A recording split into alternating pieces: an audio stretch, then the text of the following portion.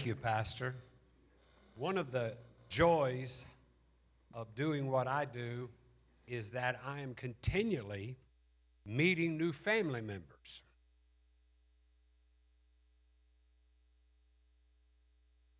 You see, there's a lot of churches, there's a lot of ministries, there's a lot of denominations, but there's only one family. Is anybody glad you're a part of the family of God? Is anybody glad? I'm glad I'm a part of the family. God's only got one family. He doesn't have a Baptist family and a Methodist family and a Pentecostal family and a Catholic family. No, there's only one family. And I'm glad I'm a part of the family of God. And because of that, as I travel, I'm continually meeting new family members, and it is such a blessing for Penny and I to be able to be with you today and meet you. First time ever here, and I'm so blessed to be here. I have ministered in 28 of the 50 states.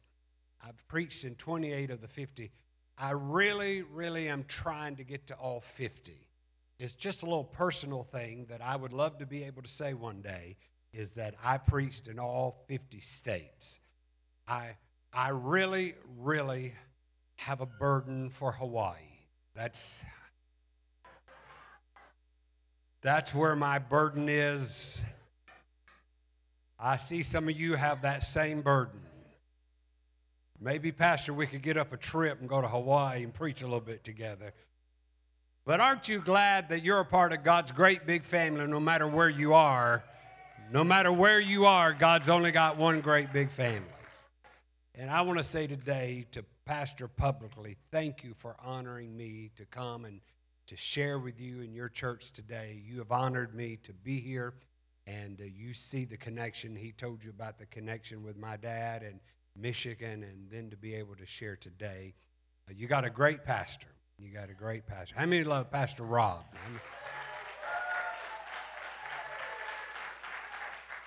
How many love Pastor Donna? Wow.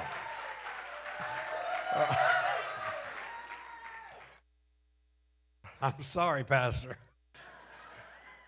I didn't know. She got a bigger clap than you got. All right. Amen. Well, the one good thing about it is you've got job security, because they'll put up with you because they love her. Isn't that the way it works? That's the way it works. But we love them, and I tell you what, I got to say to you that I was so blessed by the ministry of this praise team today. Didn't they do a great job? You know, Psalms 100 says, come before his presence with singing.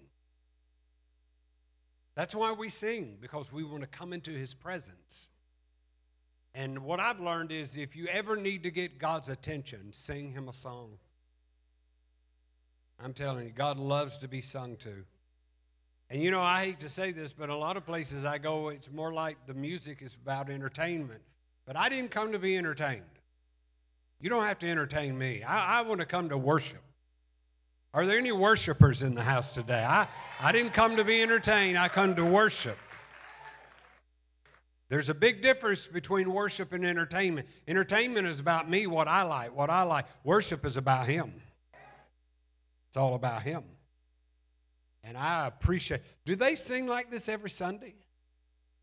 They sing like this every Sunday? Man, you guys are blessed. How many of y'all are blessed? Come on, give this praise team a God bless you. Y'all are blessed. You know, the Bible says, whosoever findeth a wife findeth a good thing. Well, that's what the Bible says. A good thing. The Bible says that a man's wife is his crown. You know what a crown represents? Yeah. And you know, you wear a crown on your head. You don't wear a crown on your feet. You wear a crown, and it makes you look better. I'm glad to have my crown with me today. Yeah, she's always given me good words of encouragement. Especially a lot of times right before I have to go preach. Right before I go to the pulpit, a lot of times she'll turn and say something to me. She turned to me today when Pastor Rob handed me the service. She turned to me and she said, "If you preach good, maybe we can come back one day."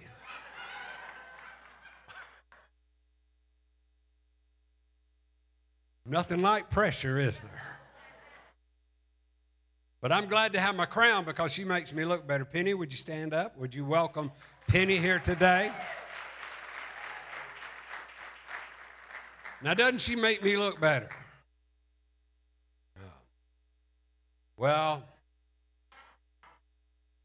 Pastor said not to leave anything undone, to get everything out of my preaching pocket. And so I like that. I need to ask you a question today. How many it's okay if I take my time and just preach a little bit today? How many it's okay? Are y'all in a hurry? Listen, I pastored 24 years, and I have pastored people who come to church leaving. They walked in with leaving on their mind. I mean, they came with the leaving. I've known folks but I found out it's good for us to spend a little time together. Not worry about all you got to do tomorrow and what you got to eat and all that kind of stuff after a while. How many it's okay if we just spend a little time together and preach the word? Boy, y'all my kind of people. We're from Alabama. Y'all still love us? Let me tell you where we live. If you get on I-65 over here and go south and you just go to dead end, it's 600 miles to Mobile. You go to dead end, turn left on I-10. You go about 20 miles, go over the bay, go to the second exit, get off, turn right, go to the second light, turn left, go 4 miles, turn into that little subdivision. That's where we live. And once you turn into the subdivision, Yorkshire, you turn right, you go to the second left, turn left, and we're the fifth house on the right. So if y'all ever coming through, stop by. But I'm glad to be here, and I've asked the Lord to give us a great, great day together. Can I get an amen? I want to go to 1 John chapter 2, verse 1, and I think they're going to put it on the screen for me. If you'll put up 1 John chapter 2, verse 1 today, I'm going to talk about your attorney. Everybody say the word attorney. I want to talk today about your attorney, and we're going to look at 1 John chapter 2, verse 1, where the Apostle John is writing to believers in Ephesus. Now, there's several letters that he's written, but I'm going to focus on this one, and it's got 4 chapters. And I want you to see this morning some things that I believe the Lord can speak to us about and strengthen us and help us. I'd like for you to notice that he addresses them as little children. You will see in 1 John, there's 4 chapters, but in those 4 chapters, 7 times, he calls them my little children. So, in other words, he's preaching and writing and talking to converts. He's writing to people that he has won to the Lord. And he addresses them as my little children. It's something that we can relate to as having children in the natural. We all know that it's a natural thing for couples to get married and bring children into this world. But not only do we need to produce natural children, we also need to produce spiritual children. We need to win people to the Lord. Our vision and our mission should always be to win people to Jesus.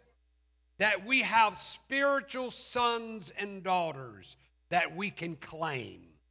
He's claiming them as little children, so he's writing to them as a spiritual parent. Now, you know, your parents, your mom and dad. Pastor mentioned my dad who went to be with the Lord 12 years ago yesterday or Friday. So when you have your parents, you know there's nobody who can talk to you like mama. There's nobody who can talk to you like daddy. I mean, mama and daddy can tell it like it is. and still love you. So he's talking to them as a spiritual parent, and he's talking to them as children, and here's what he says. My little children, I'm writing to you so that you do not sin. But if you do sin, you have an advocate with the Father, Jesus Christ, the righteous one. I want you to notice that he's talking to them about the ideal. Here's the goal. Here's what I want you to aspire for. Here's what I want you to attain. And the ideal is that you do not sin. I want you to live above what God saved you from. I want you to live above what God delivered you from. How many of you know every Christian, we should do our best to live above what God delivered us from? We should always, through His grace, try to live above it. So he says, here's the ideal, is to try to live above sin. But then he also deals with the real. He says, here's the real. But if you do sin, the ideal is that you don't sin. The real is sometimes we do sin. You may say, well, Brother Gary, I didn't think Christians could sin. Well, the only thing I would say to you is if you're here today and you don't believe Christians can sin, just hang around church. Just hang around us. Because sometimes we say things we shouldn't have said. And sometimes we act in ways we shouldn't have acted. And sometimes we bring attitudes to church we shouldn't have brought to church. And sometimes we just flat blow it. I'm guilty. Anybody else guilty? So he says the ideal is that you don't sin. The real is sometimes we do. Can I tell you, you don't know me, I don't know you, but here's what I know about everybody in this house. Every man, every woman, we have all sinned and come short of the glory of God. Starting right here and going to you, we've all sinned. There's no perfect man in this house. There's no perfect woman in this house. We've all blown it at times. I know what it's like, even as a pastor, to get on the phone and call somebody and ask for forgiveness. I said something I shouldn't have said, and I want to ask you to forgive me. I know what it is to go to somebody and say, listen, I shouldn't have done that. I wasn't thinking properly. Will you forgive me? Why? Because the ideal is not to sin. The real is sometimes we all blow it. And notice what he says, that if we do sin, we have an advocate with the Father, Jesus Christ, the righteous one. Now, I want you to look at the word advocate. If you have your Bible open, underline it with your pen.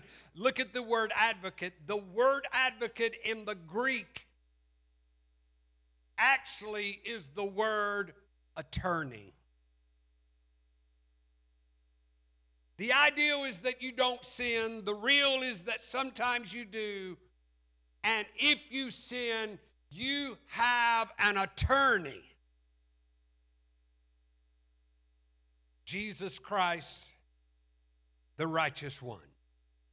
I'm telling you that when you put this scripture all together, it's a beautiful thing. Listen to it one more time. My little children, I'm writing you to encourage you not to sin, to live above it. But should you fall, should you sin, you have an attorney with the Father, Jesus Christ, the righteous one. Aren't you glad to know today you have an attorney? Now, I'm going to tell you, when I started studying this scripture, it really spoke to me. I grew up in church. When I tell you I grew up in church, I grew up in church. And I heard preacher after preacher, because back then we had revival every 3 months. It'd go at least 2 weeks. I've heard preacher, and I remember hearing preachers tell me that the Lord was my shepherd. I remember preachers telling me that the Lord was my Savior, my deliverer, my healer, my rock, my king, my Lord. But I thought back to all of the titles I remember preachers giving me about who the Lord was, but I didn't remember any preacher telling me the Lord was my attorney. And now I find where the Apostle John is writing to his spiritual children, talking to them about their attorney. And I've come all the way from Alabama to tell you today, you have an attorney, and his name is Jesus Christ, the righteous one. So let's talk a little bit this morning about an attorney. What does an attorney do? First of all, I want you to notice that an attorney represents you. An attorney never represents themselves. An attorney always represents their client. Your attorney represents you. Hebrews chapter 8, verse 1 tells us that Jesus is sitting at the right hand of the throne of majesty. That's where Jesus is right now. He's sitting at the right hand of the Father at the throne in heaven. That's where Jesus is. Several years ago, I was preaching at a church, and I'd preached, and I was praying for people, and as I prayed for people, a sister came forward for prayer, and she wanted to tell me something, and she told me what she needed prayer for, and then she made this statement. She said, you know, Pastor Gary, when I pray, I try to imagine Jesus on the cross. I pray to Jesus on the cross. And when she said that, immediately, I looked at her, and I said, not me. Not me. I don't pray to Jesus hanging on the cross. Now look at me. He was on the cross.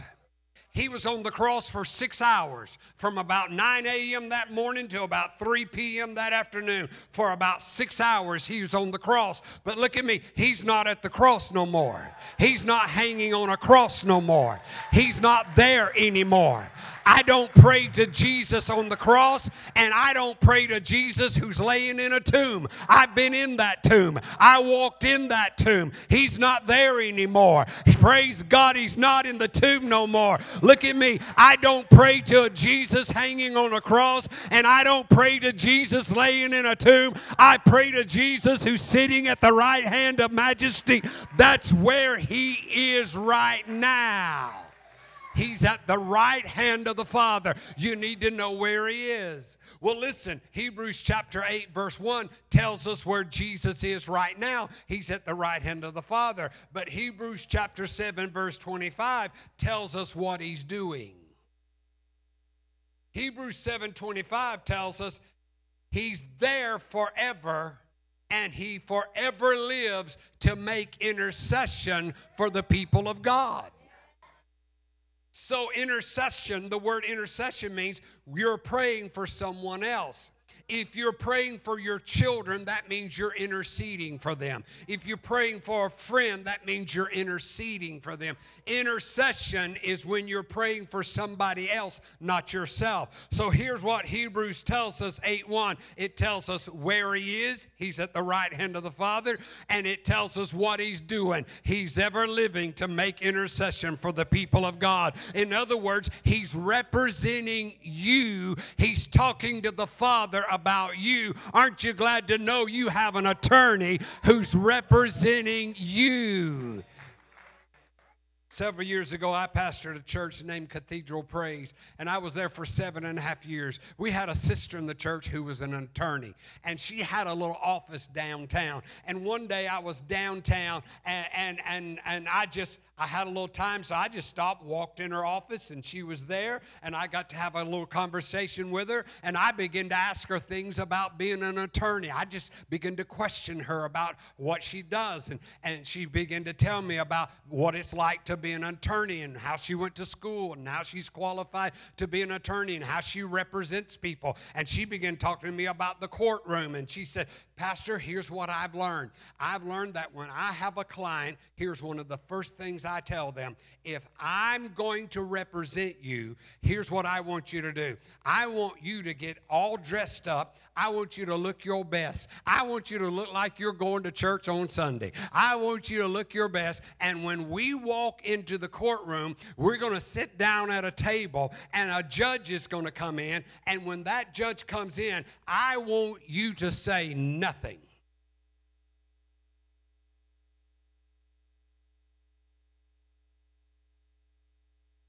She said, I want you to sit there and look your best, but never say a word.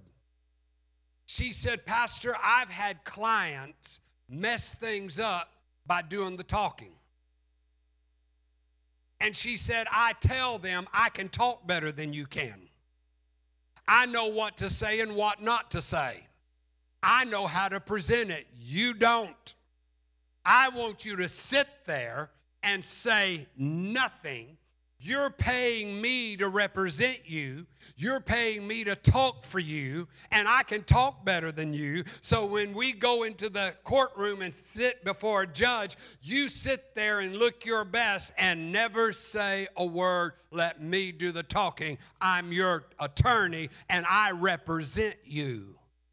Man, when she said that to me, I remember walking out of that office. I remember going to my car, cranking my car up, and in my mind, I'm going to Joshua chapter 6, verse 10. Now, I don't know if you've ever read Joshua chapter 6, verse 10, but here's what it says. It says that when Joshua was about to take Israel and they were going to march around Jericho. Now, you've heard about Jericho. You know all about it. You've heard preacher after preacher talking about walking around it one time for 6 days, and on the seventh day going around 7 times, which meant in a week they made 13 trips around that city, because God said, I'm going to give you the city. I'm going to give it to you, and all I want you to do is walk around it. But have you ever noticed what Joshua did? Before they started walking, he had a meeting with all of the people of Israel, and he gave them the plan. We're going to walk around 6 times once a day. On the 7th day, we're going around 7 times. I want you to walk around that city. I'm going to lead you, but here's what I'm going to say to you. While we're walking, there is to be no talking.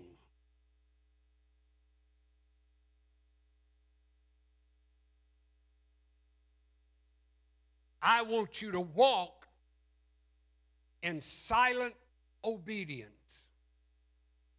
No talking, only walking. You see, Joshua knew. Joshua knew if he let them talk, walking around that city 13 times in 1 week, he knew what would happen. They'd start talking. They'd start talking.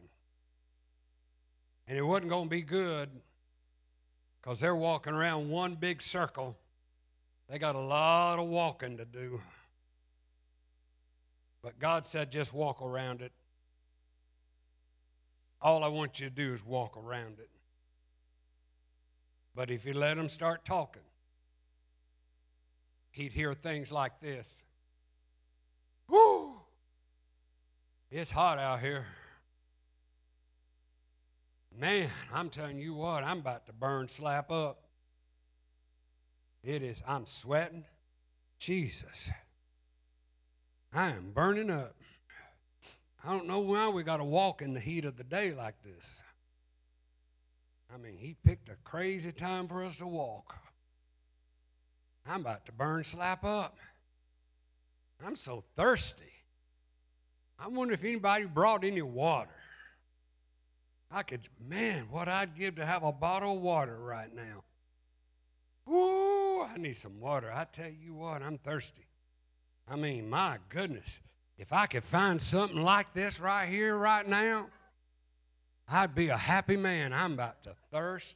I'd even take a Pepsi. I mean, my goodness. It's just hot out here, and I'm sweating, and I'm so thirsty. Man, I'll tell you, I'm so thirsty. I don't know. I don't know if he's going to do anything. I just don't know. We got a long way to go. Lord, have mercy. We got a long way to go, and I don't. I'm not one to complain, but boy, my back. Ooh, I don't know. My back has been, of all time, it's been bothering me. Lord, my back and my ankles. Lord, my ankles are swollen. Look at this, man. Have you ever seen such swelling? Look at that. He expects me to walk on that. And my back is hurting me, and now my ankles are about to go. I got a headache. I'll tell you what. All that sun getting in my eyes, giving me a headache. Lord, have mercy. I don't have no Tylenol. I don't know what I'm going to do. Lord, have mercy. And I tell you what, I had never seen nothing like this. Never. Pastor Moses never did it like this. Pastor Moses never did nothing like this. Pastor Moses did, and now Pastor Joshua is doing things we ain't never done. We ain't never done it like this before. We ain't never walked around. You see, he knew if he let them talk, what would happen. He knew if he let them start talking, what it would lead to. Look at me. Life and death is in the power of the tongue. How you talk really does make a difference. Some folks don't think it matters how you talk, but I've come to tell you it does matter. You can talk life or you can talk death. And he knew what was going to come out of their mouth. That's when he said, no talking, only walking. You're going to walk in silent obedience. Now, I'm about to say something that's going to be completely contrary to the norm, because most of the time when you have an evangelist come in, he wants you talking. He wants you to say something. He wants you to shout unto God with the voice of triumph. He wants you to make a joyful noise unto the Lord. Most evangelists want you to get rowdy and clap your hands and shout and make a noise. And now you got this guy from Alabama, and he comes in here, and instead of doing that, he's telling you, some of y'all need to be quiet. You're talking too much. You're being too critical. You're being too negative. You're finding too much fault. You're always looking at the bad. May I tell you, sometimes you got to walk in silent obedience. Sometimes you say, I walk by faith and not by sight. Sometimes you quit allowing distractions to hinder you. Sometimes you quit looking to the left and looking to the right and quit looking back and just look forward and say, I'm not saying another word. I'm just going to keep walking. He said that I'm to walk in silent obedience. That means I'm not going to complain. I'm not going to murmur. I'm not going to doubt. I'm not going to be critical. I'm not going to talk about what's wrong. I'm just going to keep walking by faith. I'm going to keep walking by faith. I'm going to keep walking by faith. I'm not saying another thing about it. My God can work it all out. God, if God be for me, who can be against me? I know God, it can go before me and work it all out. Therefore, I'm going to walk in silent obedience and watch God. You said, well, did it happen? May I tell you, after the 13th trip with no talking, God brought the walls down. Can I tell you, after all of your silent obedience, my God is going to take care of you. Your God is going to work it all out. Your God is going to work it all out. When God gets through taking it, maybe it's just time for you to walk in silent obedience and say, I will see the glory of the Lord. I will see God take care of it. I will see God work it all out for me. May I tell you, there came a time they could talk again. There came a time they could open their mouth again. There came a time they could turn their vocal cords loose. What did they do? Read it. And after all of the silent obedience took place, Joshua said, now it's time to open your mouth and give him a praise and shout unto God and give God glory and give God praise. You may be walking in silence today, but there's going to come a day you're going to give him praise again. You're going to bless his name again. You're going to give him glory again, because your attorney can work it all out. Whether you ever say a word, your attorney knows all about it. And he can work it all out. Somebody shout amen. There's something else you need to know about your attorney.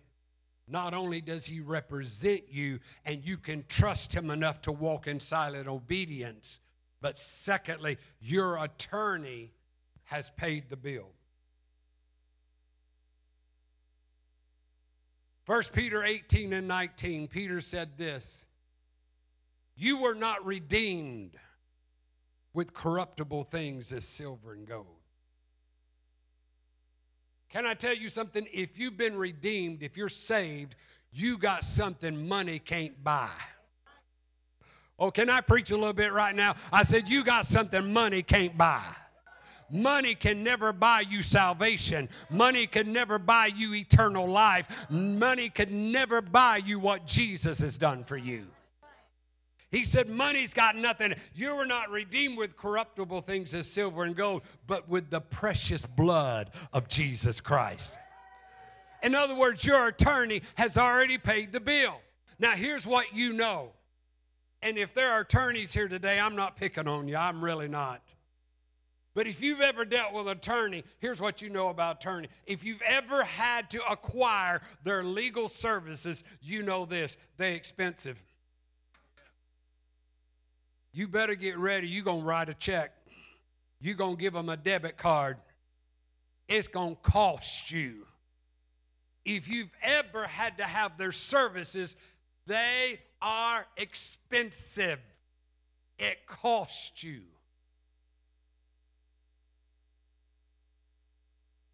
I had a sin debt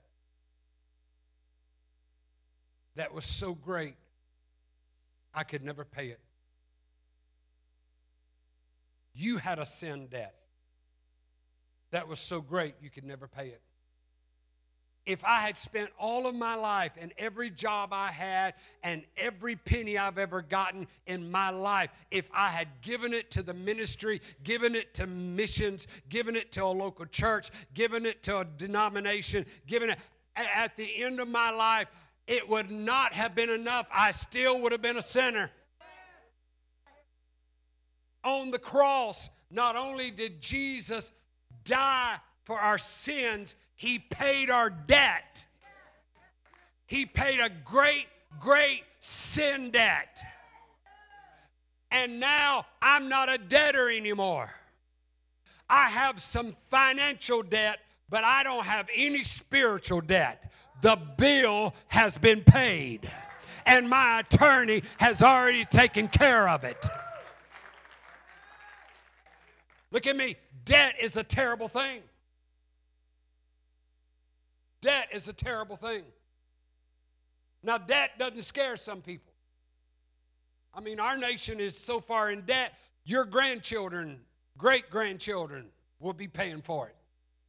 But, hey, it don't matter to some folks. Just, we'll do $2 trillion here, $2 trillion here. We'll just do, let me tell you, you can't even count to $1 trillion.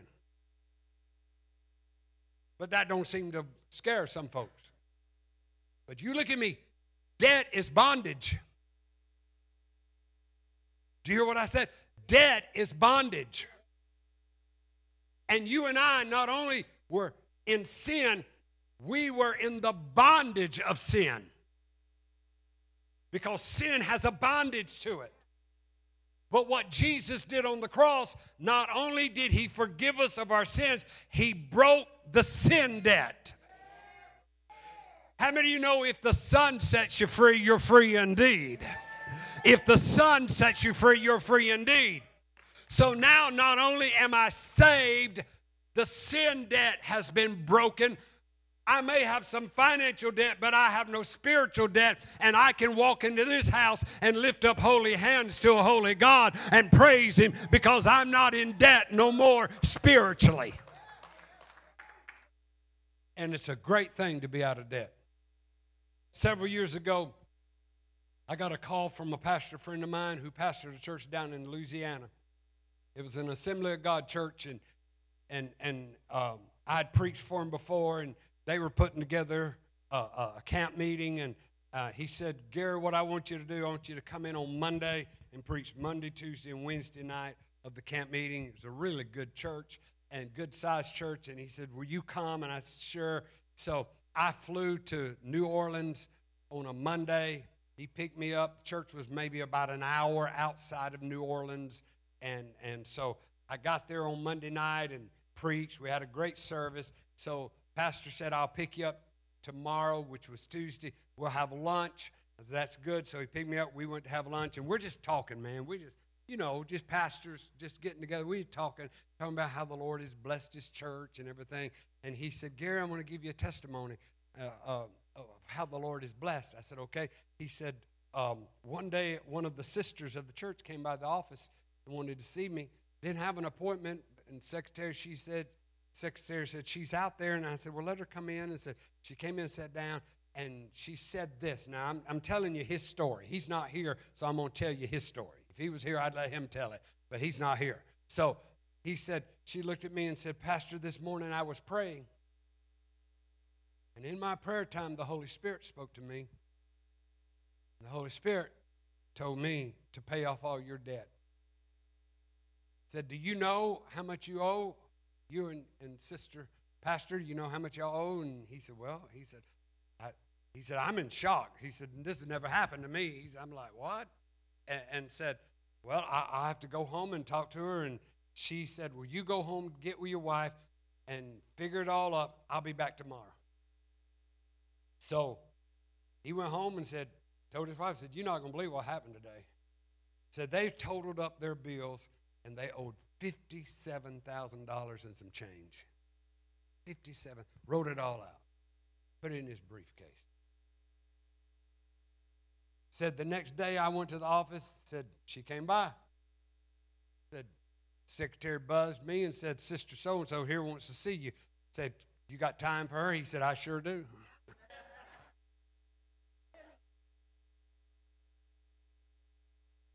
Said she came in, sat down. We did a little small talk. She said, did you get with your wife about your debt? Said, yeah. Said, you have it? Yeah. Can I see it? Yeah. Said, I handed her that list. We had written it all out on a piece of paper. Said, gave it to her. Said, she just read over it. Got through reading it. She got her checkbook out of her purse. Wrote him a personal check, $57,000 and some change. Handed it to him and said, the Lord told me to pay off all your bills. He said, when she put that check in my hand, I just went numb. Said, I tried to thank her and tried to thank her and tried to thank her, and said, when she left, said, I wasn't numb no more. I shouted all over my office. Said, I went home and showed it to my wife. Said, we shouted all over the house. Somebody pay off all your bills, you'd shout.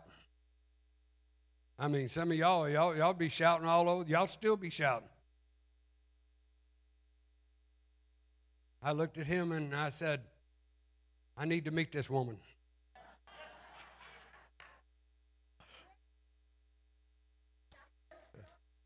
I said, as a matter of fact, I'm not leaving Louisiana until I meet her. He said, I'll introduce you tonight. After church, he introduced me to the woman. Nothing. I came home with debt. She didn't take care of my debt. I don't know what happened to the Holy Spirit, but anyway. But look at me. Can you imagine somebody paying off all your debt? Can you imagine somebody writing you a check for $57,000? Can you imagine how exciting that would be, the release of being out of debt, the excitement of knowing it's all gone? Wouldn't that be awesome? But can I tell you something? I got one greater than that. I owed much more than $57,000 sin debt. But I'm here to tell you, Jesus is taking care of my debt, and I'm not in debt no more. It's something greater. It's not silver and gold. It's got nothing to do with money. I'm telling you, Jesus did you better than $57,000. He paid off your sin debt, and you ought to give him a praise, and you ought to bless his holy name, and you ought to glorify him because he paid off your sin debt. Anybody know you're free today? Anybody know you're free? Anybody know your sins are gone today? Why don't somebody praise him like you're out of debt? Why don't somebody praise him like the debt is gone? Why don't somebody go ahead and give him glory? Praise God, he paid off my sin debt. Somebody shout yes.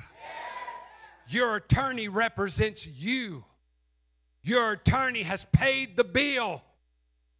And thirdly, listen to this. We got folks taking notes. You need to write this one down. The third thing about your attorney, listen, he has never lost a case. Amen.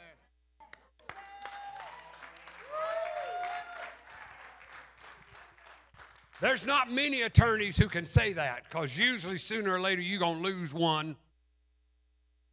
I mean, nobody wins them all. But Jesus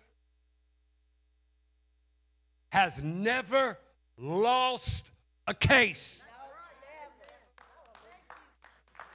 And he's had some hard ones. He's had some difficult ones. But he's never lost a case. Let me tell you about one of his cases. Can I tell you about one of his cases? I go to John chapter 8. And some of the Pharisees, the religious hotshots, bring a woman to him. Now, this woman had been caught in the act of adultery. And they bring her to Jesus.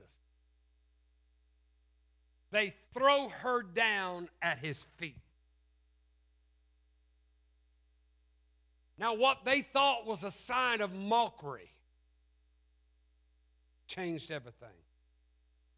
You see, these religious hotshots didn't know it, but when they threw her at his feet, they were throwing her at the feet of her attorney.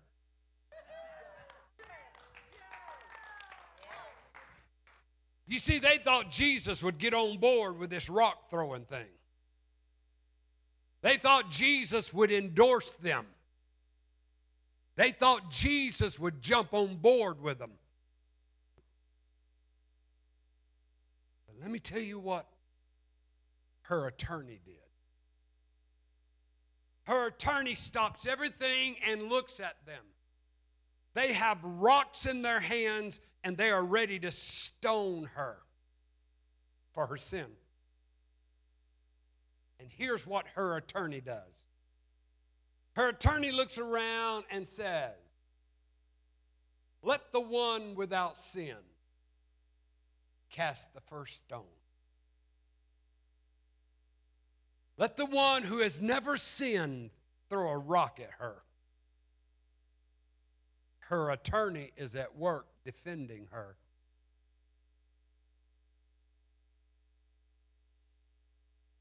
Her attorney is now on board with her. He's not endorsing her sin. No. But he's endorsing her. Let the one without sin throw the first rock. And have you ever noticed not a one of them could throw a rock? Every one of them had to lay the rock down and walk away. Jesus then looks directly at the woman and says, "Where are your accusers? Where are those who are wanting to stone you?" She said, "Lord, they're gone. You disarmed them. After you disarmed them, Jesus, they have nothing to throw." You know, that's the great thing about the gospel. It takes you like you are. Listen. But it doesn't leave you like you are. How many times do you hear in the day we're living in, God loves me like I am? He does love you like you are, but He loves you too much to keep you like you are. I've come to tell you the gospel changes people. Don't tell me the gospel you receive doesn't change you. If any man be in Christ, he's a new creation. Old things are passed away. Behold, all things are become. I've come to tell you the gospel changes a man. The gospel changes a woman. When Jesus has made a change, a man is a better man and a woman is a better woman because the gospel changes you. It doesn't leave you like you are. How many of you can testify Jesus changed you? Wave at me. You know Jesus changed you. And here's what He says. Go your way and sin no more. See, He didn't approve of her sin. He accepted her, forgave her, and changed her and said, go your way and sin no more. That's the work of her attorney. Aren't you glad you have the same attorney? I said, aren't you glad you have the same attorney? That He loved you like you were, but He loved you too much to keep you like you were, so He changed you, and then He told you, go your way, but don't sin no more. That's the work of your attorney. Your attorney represents you to the Father. Your attorney paid the bill on the cross. Your attorney has never lost a case. Look at me. He didn't lose that woman's case, and he won't lose your case. How many of you have ever been in a courtroom? You ever notice what you have in a courtroom? You have a lot. One of the first things you have in a courtroom is a judge. Judge walks in with that big old black robe. Everybody stands up. He's got a special place just for him. Can't nobody else sit there. Got a judge. Pastor, I want you to come up here. I need you to be my judge. Now look at me. We don't have Judge Judy today, but we got Judge Rob. Here's the judge. Just stand here, Mr. Judge. I don't get to tell judges what to do very often. We got the judge. I'll tell you something else you have in a courtroom. Usually, you're going to have somebody who's guilty in that courtroom. Been there. Guilty. I don't know you, man, but you sure look guilty to me. What's your name? Who? Paul. I love you, bro, but I'm telling you, you look guilty. Come on up here with me. You got a judge and you got a guilty man. Look at him. Don't he look guilty to you? My God, man, we better pray. Paul, stand right here. Okay. But see, when a guilty man stands before the judge, he doesn't stand there by himself. Matter of fact, if you don't have an attorney, they'll appoint you an attorney. And what does the attorney do? He represents you. Come here and be this. Come here, Paul needs help. You need to come be his attorney. So this is Paul, the guilty one, and this is his attorney. Tell me your name. Danny. Danny. This is your attorney. Okay. But you know, we're not done. Because you got somebody else in that courtroom. You got a prosecutor.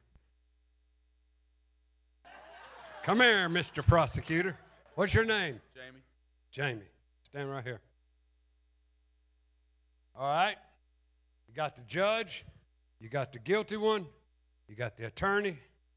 You got the prosecutor. Now, this man is your friend. He's going to do everything he can to help you. He's going to represent you. You got to just be quiet and let him do the talking. Now look at this man. Look at me.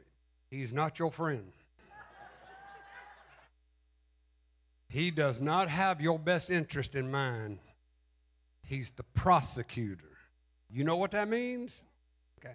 Now, I don't mean nothing by it, but the attorney represents Jesus. I love you, man. But the prosecutor, the accuser of the brethren, you don't look nothing like the devil, okay? That's good. You're too cool to look like the devil. But you're going to play the part, okay? Okay. So they come and they stand before the judge. Come here, bro. Paul, you guilty. Get up here. You're going to stand right there, okay? And this man right here, he's your attorney. You're not standing here by yourself. Are y'all getting that? He's not standing there by himself. All those times you thought you were standing alone, no, you wasn't standing. Your attorney was right there by you. You didn't even know it, but your attorney was right there at your side. And this man, Jamie, comes up, and he's the prosecutor. And I'm telling you, man, he's got evidence on you. He's just got stacks and stacks of evidence. Got video, got it all, man. You going down. And, man, if you've ever been in a courtroom, listen, a trial can last for days and weeks. I mean, it can go on. It can get boring. It can, Lord have mercy, is this thing ever going to end? I mean, and this guy right here, he just got evidence after evidence, and he just keeps putting all the evidence there, and you just standing there looking guilty, and your attorney ain't said a word. I mean, you just going, this man's got all this evidence. He's putting it out on you, and all of us, we sitting out here shaking our hands. Ooh, Paul going down. Ooh, Paul, I mean, it's going to get bad. Paul, Lord, we going to miss him. That's all I can say. We going to miss him. It's going to be bad. I mean, Paul's just going to. And finally, when he's concluded with all the evidence, don't forget this man, the guilty man, has an attorney. You remember that day when the accuser of the brethren, the devil, put all the evidence to the Father against you? You remember that day? It didn't look good. It looked like you were going down. It looked like it was over. It looked like you wasn't going to make it. It looked like hell was going to be your final destination. It looked bad for you. And after all what the accuser of the brethren did, your attorney, Jesus, was standing right there by you. And after all the evidence was presented, your attorney stepped forward and said, Father, we'd like to make a plea. And the plea is not guilty. Now, when Jesus, the attorney, made the plea of not guilty, the accuser of the brethren goes bonkers. What do you mean not guilty? Look at all the evidence I've got. Look at all the witnesses I brought in. Look at all what I've got. What do you mean not? There's no way he can be not guilty. But then your attorney speaks up and says, Father, we'd like to declare Paul not guilty based on the blood that I shed for him at Calvary, based on what I did for him on the cross, based upon what I did for him at Calvary. We declare him not guilty because my blood cleanses every sin. My blood cleanses every stain. My blood takes care of it all. And today we declare him not guilty based upon the blood that I shed for him at the cross. Look at me. But it's not over. Because that man standing up there has to make a ruling. This courtroom's not over. I know the prosecutor has presented his evidence. I know the attorney has given his plea. But look at me, it's not over until that man right there declares something. You know what that man, the judge, has to declare? This one had evidence, this one had a plea, but this one has a ruling. Did you hear what I said? The prosecutor has evidence, the attorney has a plea, but this one, the judge, has a ruling. after listening to this one and now this one, he's going to make the ruling based on what this one said. He's going to declare this one not guilty. I want you to look straight at Paul, and I want you to declare him not guilty. Not guilty. Do it again. Not guilty. Do it again. Not guilty. Do it again. Not guilty. The judge declares him not guilty. You say, well, Brother Garrett, what does that mean? I'll tell you what that means. This man can turn around and walk out of here a free man because the Father has declared him. Don't you know what Jesus did for you? He declared you not guilty, and the Father has ruled you not guilty, and today you're free in the name of the Lord. I want everybody here to stand to your feet, clap your hands, and praise him in this house because the Father has declared you not guilty.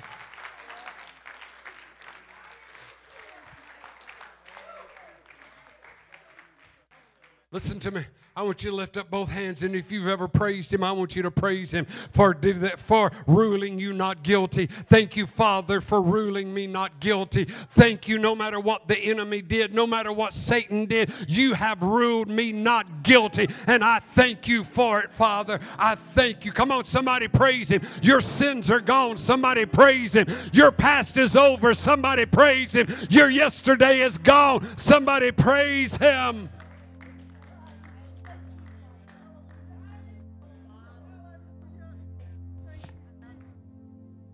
Everybody look at Brother Garrett. You say, well, Brother Garrett, the devil said, let me tell you something about the devil. He's a liar.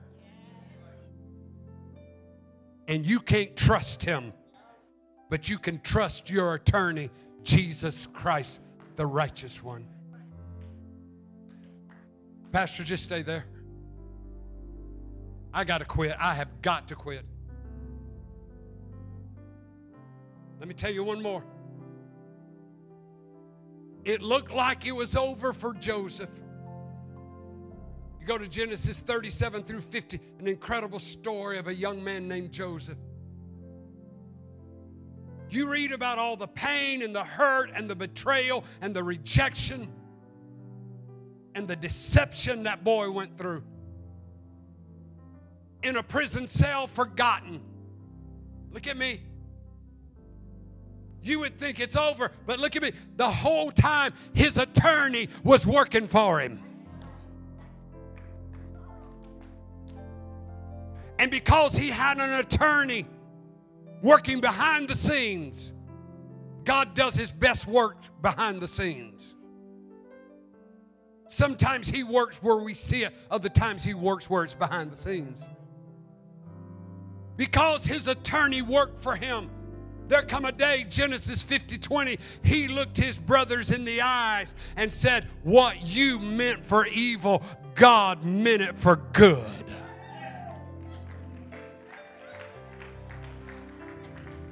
Your attorney knows how to take bad things and bring good things out of it. Your attorney knows how to take the hurt and the pain and the shame and bring something good out of it. If you're here today and you say, Brother Gary, I need my attorney to work in, even if you're already saved, maybe you're not saved, but you're ready to give your heart to Jesus, and that's great. We'll pray with you. But even if you say, I just need my attorney to work on my behalf, I want to see your hand. Are you in this house? Hold your hand up. Hold your hand up. Come on, I'm dealing with some stuff. I need my attorney to work on my behalf.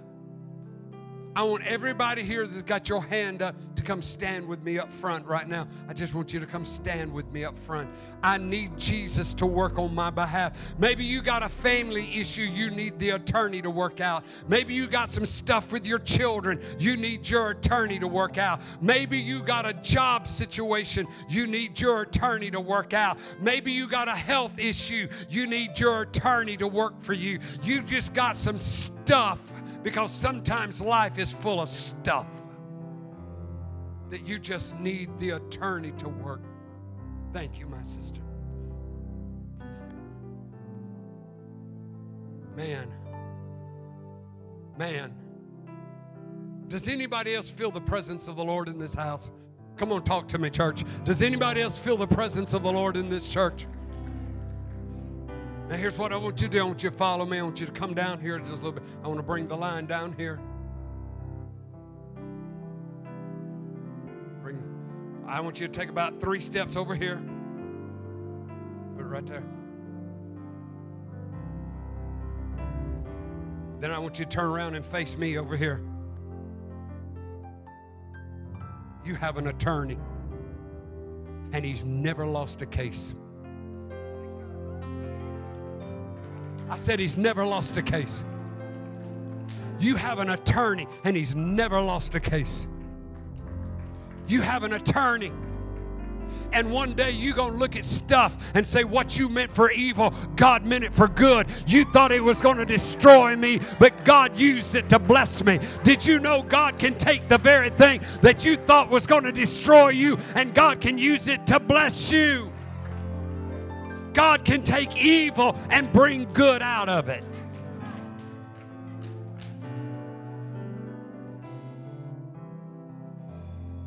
I said God can take evil and bring good out of it.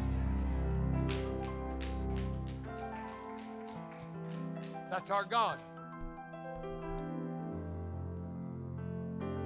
That's our God. I want to ask you a question. How many of you say, Brother Gary, what you preached today, I receive it in Jesus' name? Hold your hand up. I receive it. Jesus is my attorney. I receive that word. Jesus is my attorney. You got to trust him enough to give him everything and walk in silent obedience.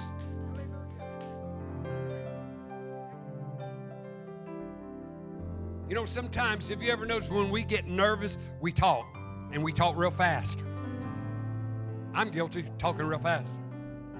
But sometimes I got to give him everything and say, I'm not going to be a nervous wreck over this. I'm not going to fall apart over this. Boy, I'm preaching good this morning. I'm not going to have a breakdown over this. I'm going to give it to him, Pastor, and I'm going to keep walking in silent obedience.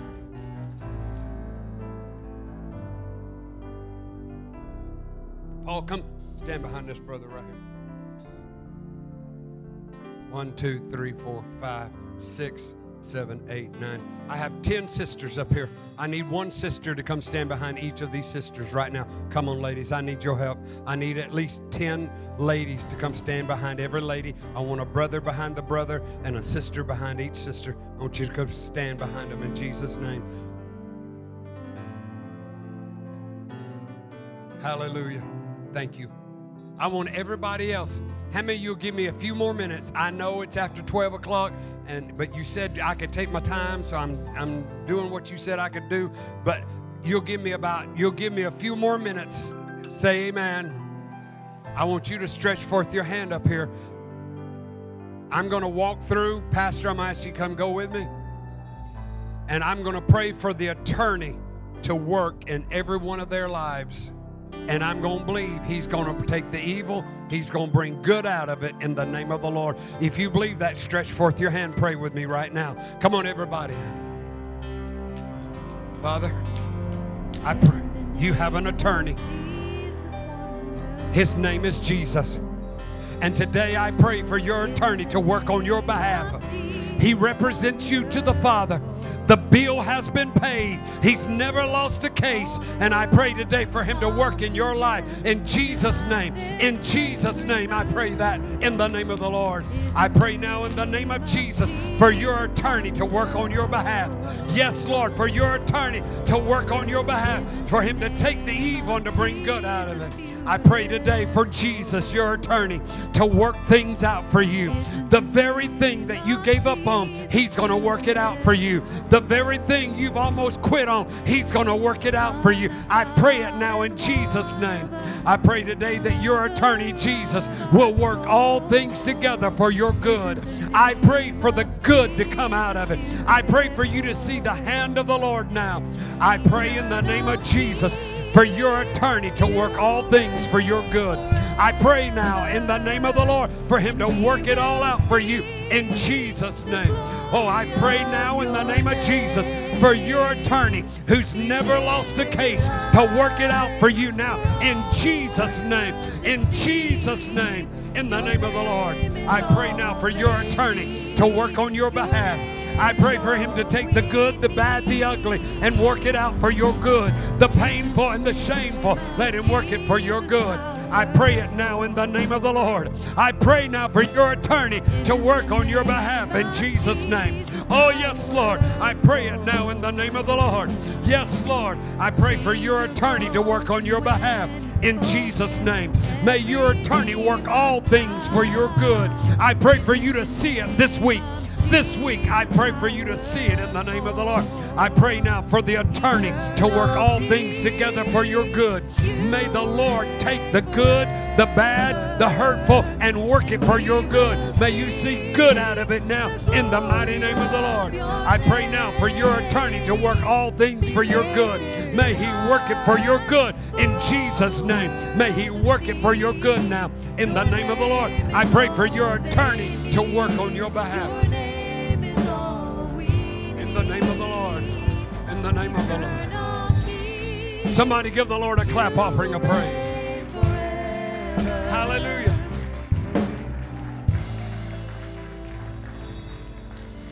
I'm going to ask all these that are here to step forward. Come on, y'all, step forward. I'm going to ask everyone in this house to come join me up front right now. Would you just move? If you are physically able, will you move from where you are, and will you come stand with me right now? Come stand with me right now. Come stand with me.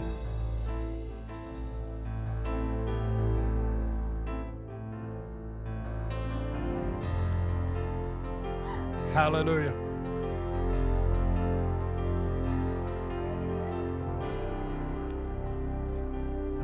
Would everybody just lift your hands one more time and love Jesus? Come on. Just love the Lord. Just love the Lord. Just love the Lord.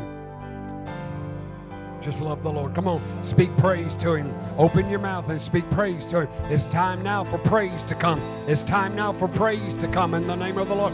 We give you praise. We give you praise. We give you praise. We give you praise. We give you praise. Here's what I want to leave you with. Here's what I want to leave you with. I want to leave you with Romans 8:28. To me, Romans chapter 8 is probably one of the greatest chapters in the Bible. Look at Brother Gary. If you've never read Romans 8, read it. You'll find yourself reading it. It is so powerful. But listen to what Paul told the church at Rome. Romans 8:28. And we know, that's the confidence that we have.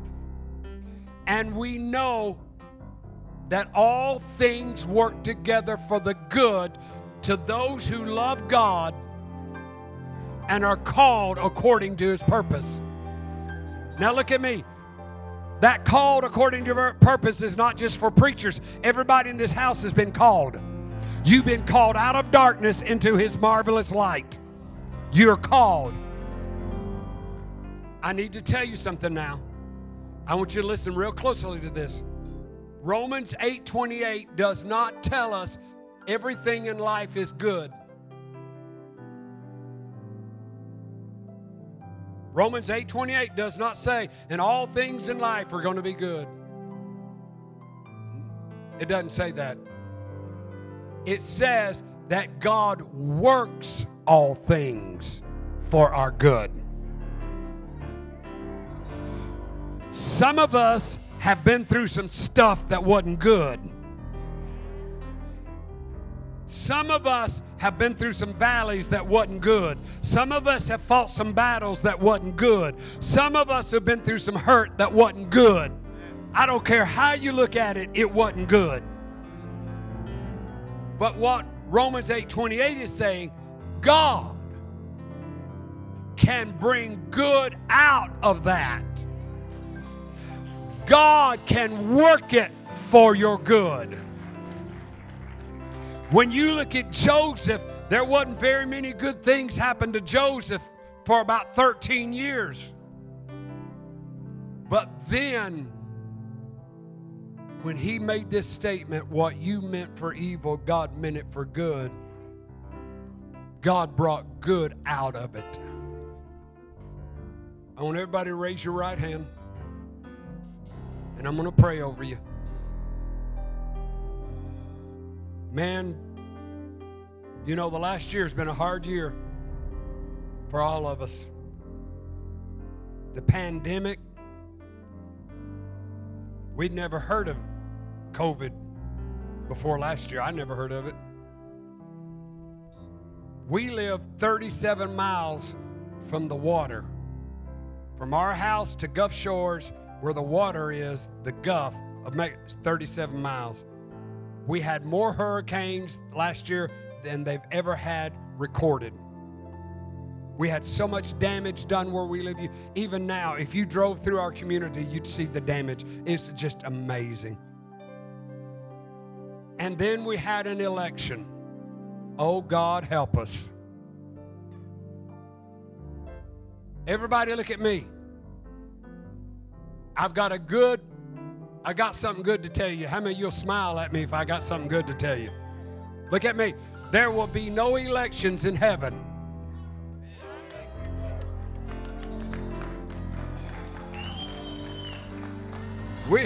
We are not going to elect Jesus every 4 years. He is King of kings and Lord of lords forever and ever and ever and ever and ever and ever.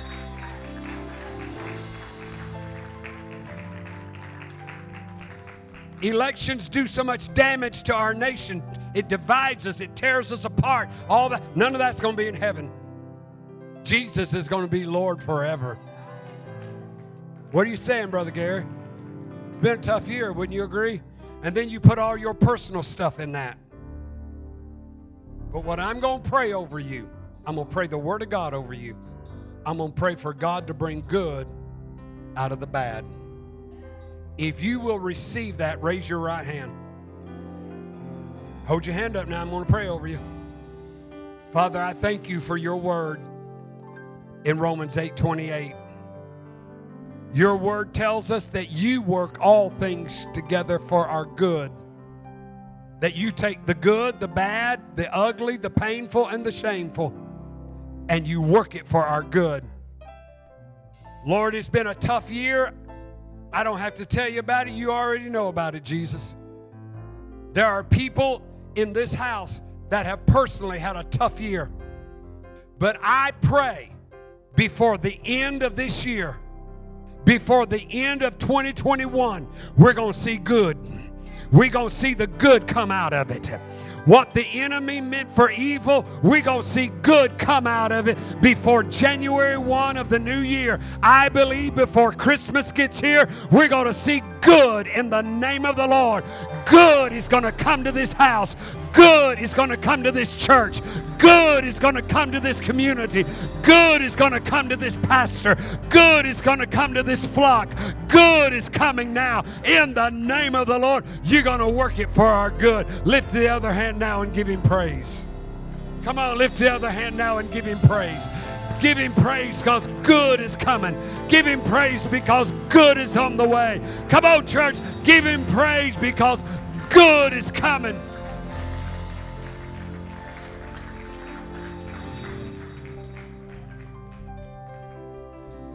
How many of you know we overcome by the blood of the Lamb and the word of our testimony? Amen. I want you to turn around, look at 3 people and tell them good is coming. Good is coming. Good is coming. Good is coming in the name of the Lord. Good is coming in the name of the Lord. Good is on the way. What the devil meant for evil, God's going to work it for our good.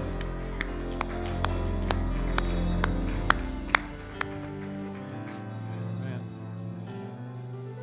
Amen. Hey, my brother. Hey, my brother. Hey, my brother. Good is on the way. Hey, my sister. Good is on the way. Hey, my sister, good is on the way. Hey, sister, good is on the way. Hey, sister, good is on the way. He works all things for our good. Good is on the way. Look, I want you to start looking for it. Don't miss it. I'm looking for the goodness of God. I'm looking for the greatness of God. I'm looking for the faithfulness of God. I'm looking for God. I believe before the end of this year, I'm going to see good show up in my house in the name of the Lord. I believe before the end of this year, good is coming to my children. Good is coming to my family. Good is coming to my grandchildren. Good is coming to my house. Good is coming to my health.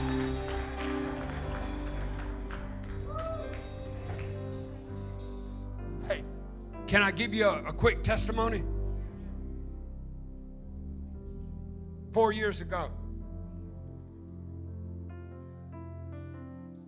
I had a doctor do a heart cath on me.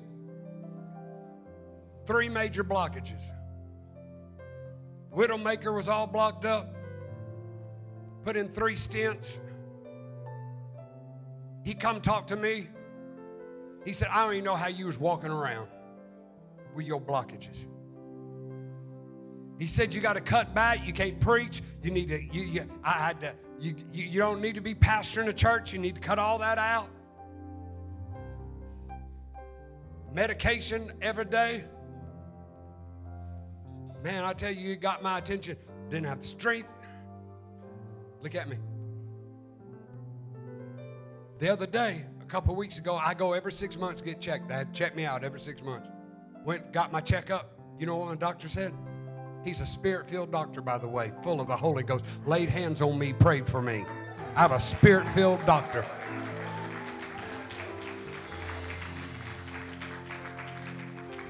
He looked at me the other day. He said, you're doing better now than you've done in the last 5 years. You're doing better now than you've done in 5 years. I believe good is on the way. I said, I believe health is on the way. I believe victory's on the way. Can somebody agree with me? Good is coming in the name, and the devil can't stop it. I said the devil can't stop it. Good is coming to my house and your house in the name of the Lord. Amen. Good. Pastor, you better come get this microphone. I don't know when I'll give it up. You better just take it. I'm leaving you with this.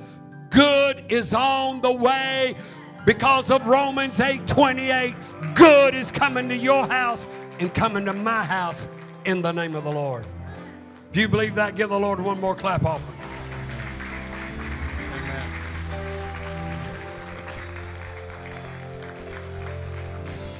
Thank you. Thank you so much, Pastor Gary, for coming and bringing a word from the Lord today. I was sitting on my deck yesterday praying for this man, and I said, Lord, I want you to allow him to do more than just preach. I want him to release a word from you for us. I believe he's done that today. As I was praying for this service, the Holy Spirit spoke, and he said, listen carefully to what I'm about to tell you.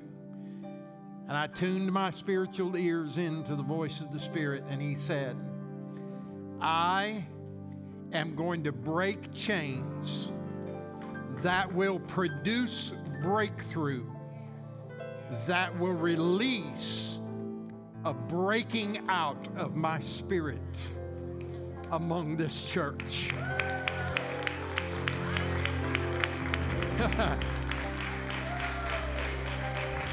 Hallelujah.